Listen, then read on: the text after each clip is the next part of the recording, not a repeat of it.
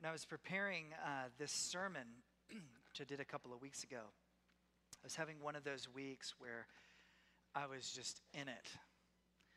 And I'm not talking about like in it to win it. I'm talking about being overwhelmed, fighting against the tidal wave of life and feeling like I was losing. It was a couple of days before our vacation, and I was dealing with this thing and that thing and this other thing. And my heart was tired, and my mind was fragmented. I oversee our youth football program and almost sent out a disastrous email. And it was about that time I knew I was ready for vacation. And you might know that feeling this morning. Well, true to form, as often happens to me as a pastor, I began thumbing through this story found in Acts 23, a story where Paul himself is in it. The Holy Spirit had revealed to Paul that trouble, persecution, imprisonment all lay ahead as he returns to the city of Jerusalem. And it's really in contrast of what's going on here, of what we highly prize here in American culture. I mean, in American culture, we're obsessed with success. And what that often means is that we herald stories of success. You know what I'm talking about? The rags to riches sort of story, the big transformative ideas. Pull yourself up by the bootstraps. Or, on the other hand, we're captivated by stories of failure. There's this morbidity, to American culture, right? It's Dateline on Friday night. It's the reason why true crime is the most popular podcast genre on the market. We love reading extensive articles about the downfall of the powerful. And it's interesting, as we come to the Bible, and we come to life with God, we see that life with God doesn't work out this way. When we're doing life with God, we don't view success and failure in these sorts of American terms. Instead, Jesus gives us a completely different sort of paradigm. We know that Luke, the author of Acts, is writing a historical account of the early church for a patron named Theophilus. And it's probable that Theophilus commissioned Luke for this writing because Theophilus himself was spiritually curious. He was trying to figure out his own beliefs. And he was wealthy enough to commission Luke as a historian to write him a personal account of what happened with Jesus in the early church, an account that we now share. And the whole story of Acts, it's filled with ups and downs. It's like any great adventure tale found in Greco-Roman literature, things like the Odyssey. But the overall trend has been upward in the church. God is transforming lives of both Jews and Gentiles. Church communities are springing up all over the Mediterranean. People are experiencing healing. The question is, where will this story end? Remember the outline of Acts that Jesus gave in Acts chapter 1, verse 8. His good news would transform the city of Jerusalem, the surrounding countryside of Judea and Samaria, and even the ends of the earth, specifically the city of Rome. And if we take on an American view of success, this story should end in great triumph. These fledgling church communities would become mega churches. Paul and Luke, those sorts of biblical authors, would become best-selling writers in the empire. Politicians would begin courting the favor of Christians. This is how we think about success in America. I was reminded of this when we were driving through Florida. There's a newish gas station called Buc-ee's. I don't know if you're familiar with it. If you've ever been to a Buc-ee's, I think it's like a southern thing. It was like created in Texas. And so everything in Texas, it's not just enough to make it big. You've got to make it way big. And so you pull into Buc-ee's, there's like 1,000 people at this gas station. 100 gas pumps, brisket, clothing items, toasted almonds, all snacks, all sorts, really clean restrooms, all sorts of things. It's the epitome of America. And so Luke's writing this story, and in the American lens, we expect that the story would play out of this triumphant success. But here's a spoiler alert. The story of Acts ends with Paul in prison. And Acts chapter 23 is the beginning of the end. It's almost as if Paul is asking Theophilus, don't you want a faith like this that delivers you into prison? Wouldn't this be great? But I think what we begin to see here is why Christianity is so compelling. It's not a success story as our culture would necessarily define it, but it's also not like a Friday night Dateline tragedy that incites morbid curiosity. It's something altogether different. And what we see here in terms of a big idea is that when you give your life to Jesus, your circumstances don't define you. Instead, Jesus is sovereignly using your circumstances to transform you. That's what we want to look at this morning, and let me pray. Jesus, we thank you that you've given us your story in the whole of Scripture, and specifically of Acts here in the church. We pray now, give us eyes to see and ears to hear. We ask this in your matchless name. Amen. Well, as I said, Paul was in it. And we see this going back to chapter 22. A group of Jews accused Paul of bringing Gentiles into the temple, presumably perhaps into the inner parts of the temple. And the tensions were so high that a wild riot broke out around the temple that had to be put down by Roman authorities. And there's this figure, this Roman authority figure called the tribune. He's basically the captain of this military guard. He arrests Paul and he brings him to safety in the garrison's barracks. It was kind of like this moment of like, whoa, that got out of hand really quick type situation. And Paul asks the tribune if he can address the crowd. And somehow the crowd calms down. He calmed down enough to listen to Paul. Paul speaks to them in their native language of Hebrew, and Paul bears witness to how God's grace has transformed his life. And the crowd listens to Paul up until a point. Up until the point in which he tells them that God came and spoke to him in a dream and told Paul to leave the holy Jewish city of Jerusalem and go and share the good news of Jesus with the Gentiles. And this riot breaks out. There's this energy in the crowd. And this energy, it arises from the whole of biblical history. You know, on the one hand, God chose the Jewish people to bring salvation to the whole world. That was promised in God's covenant with Abraham. But on the other hand, most nations that they encountered all through the centuries wanted to enslave the Jews rather than listen to them. And so by the time we arrive in the first century, the tension of Jews and Gentiles is thick. And Jews knew at the core of their being that being governed by Gentiles, that wasn't supposed to be their destiny. That didn't align with the promises of God. And meanwhile, the Roman government was none too happy about these constant Jewish rebellions that would pop up. So in summary, what's happening here in Acts chapter 22 and 23 is representative of what's been happening in the whole of biblical history.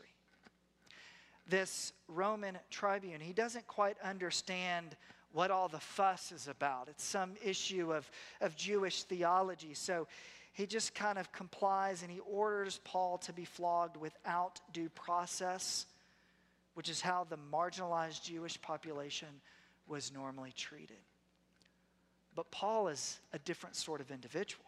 He's not some drifter in the empire, but he's a genuine Roman citizen with rights, and he makes that known. So the tribune is taken aback and he orders an initial inquiry. All of a sudden, due process becomes important. And he orders this initial inquiry to be held by the Jewish temple leadership, also known as the Sanhedrin. So that's where we pick up the story in verse 1 of chapter 23. And there Luke writes, while Paul was looking intently at the council, he said, "Brothers, Up to this day, I have lived my life with a clear conscience before God. And all of a sudden, Ananias, the high priest of the temple, he orders Paul to be struck across the face. And as we read and as we saw, Paul doesn't take too kindly to that sort of reaction. He says, God will strike you, you whitewashed wall. Are you sitting there to judge me according to the law? And yet in violation of the law, you order me to be struck? The office of the high priest in the first century, it certainly was central to the preservation of Jewish faith and culture. But that office was also an appointment of the Roman government. You can kind of see there's a conflict of interest there. Well, the council that surrounds Ananias, they cry out to Paul, don't you know who you're talking to? This is the high priest. To which Paul oddly replies, oh, I didn't realize. This perhaps reveals two things. First, it reveals perhaps something about Paul. At the beginning of Acts, Paul was this rising star in Jewish leadership in Jerusalem. But 20 years has now passed since that time. He was probably out of the loop of what was politically going on at the center of Jerusalem. Second, I think it reveals something about the integrity of the leadership at the temple, namely that it was lacking. There doesn't seem to be anything about Ananias that commands respect. His presence, his voice, his response, none of these things give any indication that this is a man walking with God. And so here Paul finds himself in it, right in the thick of it. And ever so shrewdly, he looks around the room and notes that the council is made up of two theological parties, the Sadducees and the Pharisees. It's kind of like the Republicans and the Democrats. And Paul knows just the button to push in this moment. These two parties were different in several ways, one of which was their view of the resurrection of the dead at the end of time amongst God's people. And so shrewdly, Paul says that he's really on trial because of his belief in the resurrection. And so this just incites this debate amongst the temple leadership. It's a firestorm. And in the end, it causes the Pharisee faction to actually take Paul's side against the Sadducee. And so the whole trial implodes. Everything unravels. And Paul is taken back to the military barracks. Paul barely escapes what probably would have been his death. And maybe you know that feeling of barely escaping something in the 11th hour. Maybe there's layoffs at your company on Friday and your name doesn't get called. Maybe it's something to do with a financial reality going on in your life. The challenges that you're facing as a parent, the project that isn't working out, the confounding nature of a health issue. We all know that feeling where we feel like we're just barely hanging on by a thread. And if we were to take one more hit, it might all be over. And it's so easy in those moments to allow difficult circumstance to define us. To begin thinking, my suspicions are true. I'm a failure. I didn't have what it takes after all. All will be lost. I don't have hope. How in the world could things turn around? And maybe Paul was thinking some of those very things. And in verse 11, Luke writes that night the Lord stood near him and said, keep up your courage. For just as you have testified for me in Jerusalem, so you must bear witness also in Rome. And those words of Jesus are not just meant for Paul, but they're meant for you and for me. Where Christianity is so different from Western culture is right here in the words of Jesus. Our natural inclination in the West, when things become difficult, is to turn inward, to dig a little deeper. And no doubt, there are some times, and we're in the midst of circumstances that we do need to dig a little deeper. Like, it just requires us putting shoulder to the plow. But if you think that the ultimate solution is inward, one of two things will happen. On the one hand, you will be given to despair. You will be led to further despair because despite your best efforts, there are many circumstances in life that are well beyond our control. On the other hand, you might be led to delusion. That one time in the 11th hour, you might just pull it off. But what about the next time? And the next time, and the next time, and the next time. And so these words of Jesus to Paul and to us, they're wholly other. When Jesus says, keep up your courage, that whole phrase is one word in the original Greek. And it literally means, be of good cheer. Take comfort. What a crazy thing for Jesus to say amidst Paul hanging on by a thread in prison. He goes on to cast this vision. Paul, you will testify for me in Jerusalem and then also in Rome. Jesus is assuring Paul that the mission will reach its end. It will be complete. But it's not going to be easy. And this is so different from our cultural sensibilities here in the West. Because we want success, and we want success to come easy in life. And this is another difference that we find in the gospel. Amidst difficult circumstance, what is Paul to do? He is to testify, to bear witness. To what? Well, in the West, a figure like Paul would successfully navigate these sorts of difficult circumstances in life and career and go on to make social media posts and write a New York Times bestseller celebrating his victory in his life. But here, Paul is being reminded of something else. To testify not to his own glory, but to testify to the glory of Jesus. To testify to the victory of Jesus. And that's way more powerful.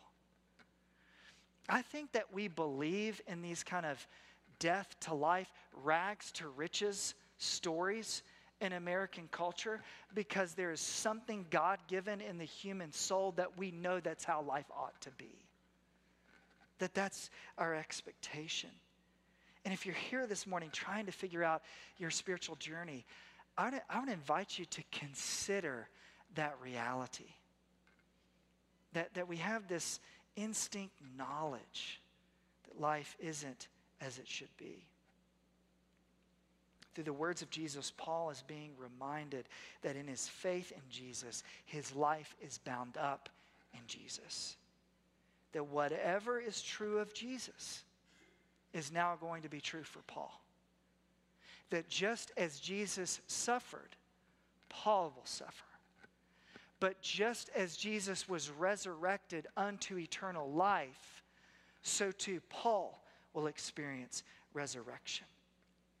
The only human being who has ever truly defeated sin and death, Jesus, then ascended to heaven at the right hand of God the Father, where he now rules over all circumstance. And we sung about that earlier. And spiritually speaking, Paul is seated there too. And if you look to Jesus as your Lord and Savior this morning, you too are seated there in that heavenly place. In Paul's letter to the church in Ephesus, he states this explicitly. He writes, by grace you have been saved, and he raised us up with him and seated us with him in the heavenly places in Christ Jesus. So if you want to become a more durable an enduring person in life, don't look inward. Look upward. Find your life in Christ. And you will discover that circumstance can never truly yield defeat. And as you are seated with Christ, you will be able to view life differently. You will be able to see life from the perspective of Jesus, who is seated at the right hand of God the Father. That whatever life throws at us, that God sovereignly has the ability to use it for his purposes, which is the renewal of all things. As crazy as these words of Jesus sound, this is why Jesus tells Paul and tells us, take courage. Cheer up. Be comforted. Because what happened to Jesus will happen to us. It's how God is saving the world. Thomas Cole is an artist who was the founder of the Hudson River School, an American art movement that flourished in the mid-19th century that was focused on realistic and detailed portrayals of nature, but also with a hint of romanticism. And in 1842, Cole produced a 4-panel series entitled The Voyage of Life. And I want to walk through each panel on the slideshow, but you're not going to be able to see this clearly and in detail. So I encourage you to go home and look it up. You can see it really clearly online. The first panel is entitled Childhood. And in it we see a small child on a boat emerging from a cave, representing the mysterious origins of life. And the lush landscape represents the shalom, or the peace of childhood. And the child is safely gliding along this river, accompanied by his guardian angel in the back of the boat. And there's a figure at the prow holding an hourglass representing time. Panel number 2, Cole entitled Youth. And the child is now emerging from childhood, making that transition into adulthood.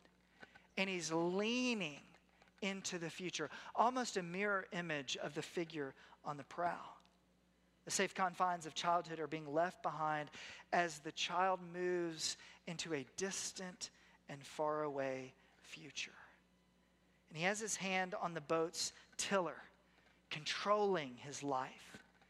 And he's heading towards an almost dream-like city that represents his enthusiasm, his ambitions, his dreams for life. And it's almost as if he's bidding his guardian angel goodbye.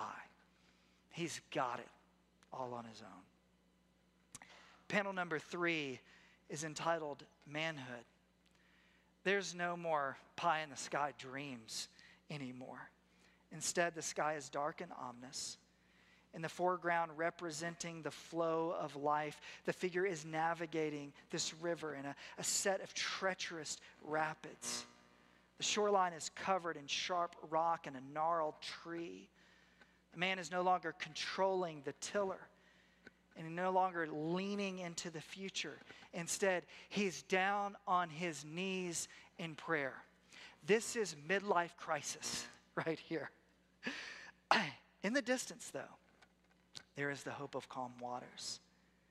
And his guardian angel seems far away, but is still vigilant in the sky. Panel number 4, Old Age. He has reached calm waters, a serene existence.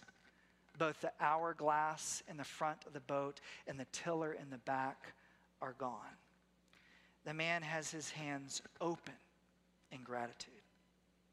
His guardian angel is once again close at hand, pointing him toward a future in heaven. And Thomas Cole writes, the chains of corporeal existence are falling away, and already the mind has glimpses of immortal life. And these 4 panels, there's a great deal to reflect on. Now, for example, my mentor says that raising teenagers is like navigating rapids of a river. The key is just not to stand up in the boat. You'll be fine. You'll make it in the end. And here's what I think is most important for our purposes this morning. Besides the man, there is one other figure present in all four panels, and that was the angel.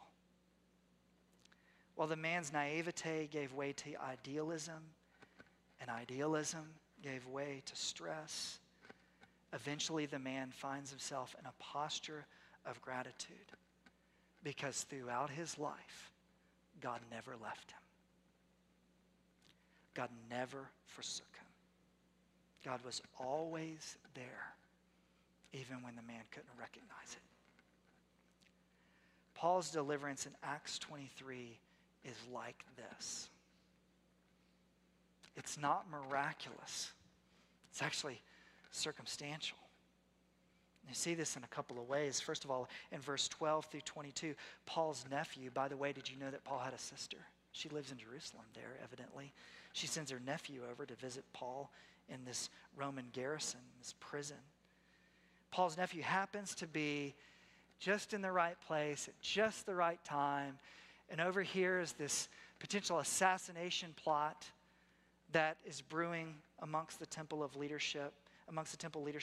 And he goes to Paul and he relays what's going on, and Paul sends him back to the tribune to make a report, because the tribune was bound by Roman law to protect Paul. Secondly, we see this in verse 23 through 34, that the tribune relocates Paul under Roman protection to another province called Caesarea, where his trial will go on under the authority of another figure called Felix, the governor there. And so in Acts 23, what was seemingly a tragedy actually becomes a comedy. A little boy subverts all the authority of the temple, the most powerful leaders in all of Jewish society. And the government that took the life of Jesus now protects the mission of Jesus. What is the irony here? This is the victory of Christ making its way circumstantially into the world. Paul is seated with Jesus through faith at the right hand of God. And it's through the writing of Luke that we get this perspective. So how does this change our life this week? I'm reminded of the words of writer and musician Andrew Peterson in his book, The God of the Garden. He writes this: trees need to be still in order to grow. We need to be still in order to see that God's work in us and around us is often slow and quiet, patient and steady. Slow and quiet, patient and steady. I love that. It's a wonderful image, and it's why we named this church after a tree. And a big part of following Jesus is slowing down so that you can pay attention to what God is doing in your life and in the world around you. And when you're seated with Christ in the heavenly places, you gain perspective. And how great does our culture need this right now? So no matter how you might find yourself in it this morning, when you are seated with Christ, you will find forgiveness for your failure. You will find the strength to keep going, to work harder, and to endure. And you will discover the peace that surpasses all understanding. So keep up your courage. Be of good cheer and take comfort. Let me pray. Grant us, O Lord, we pray, the Spirit to think and to do always those things that are right, that we who can do no good thing apart from you, may by you be enabled to live according to your will. Through Jesus Christ our Lord, who lives and reigns with you and the Holy Spirit, one God forever and ever. Amen.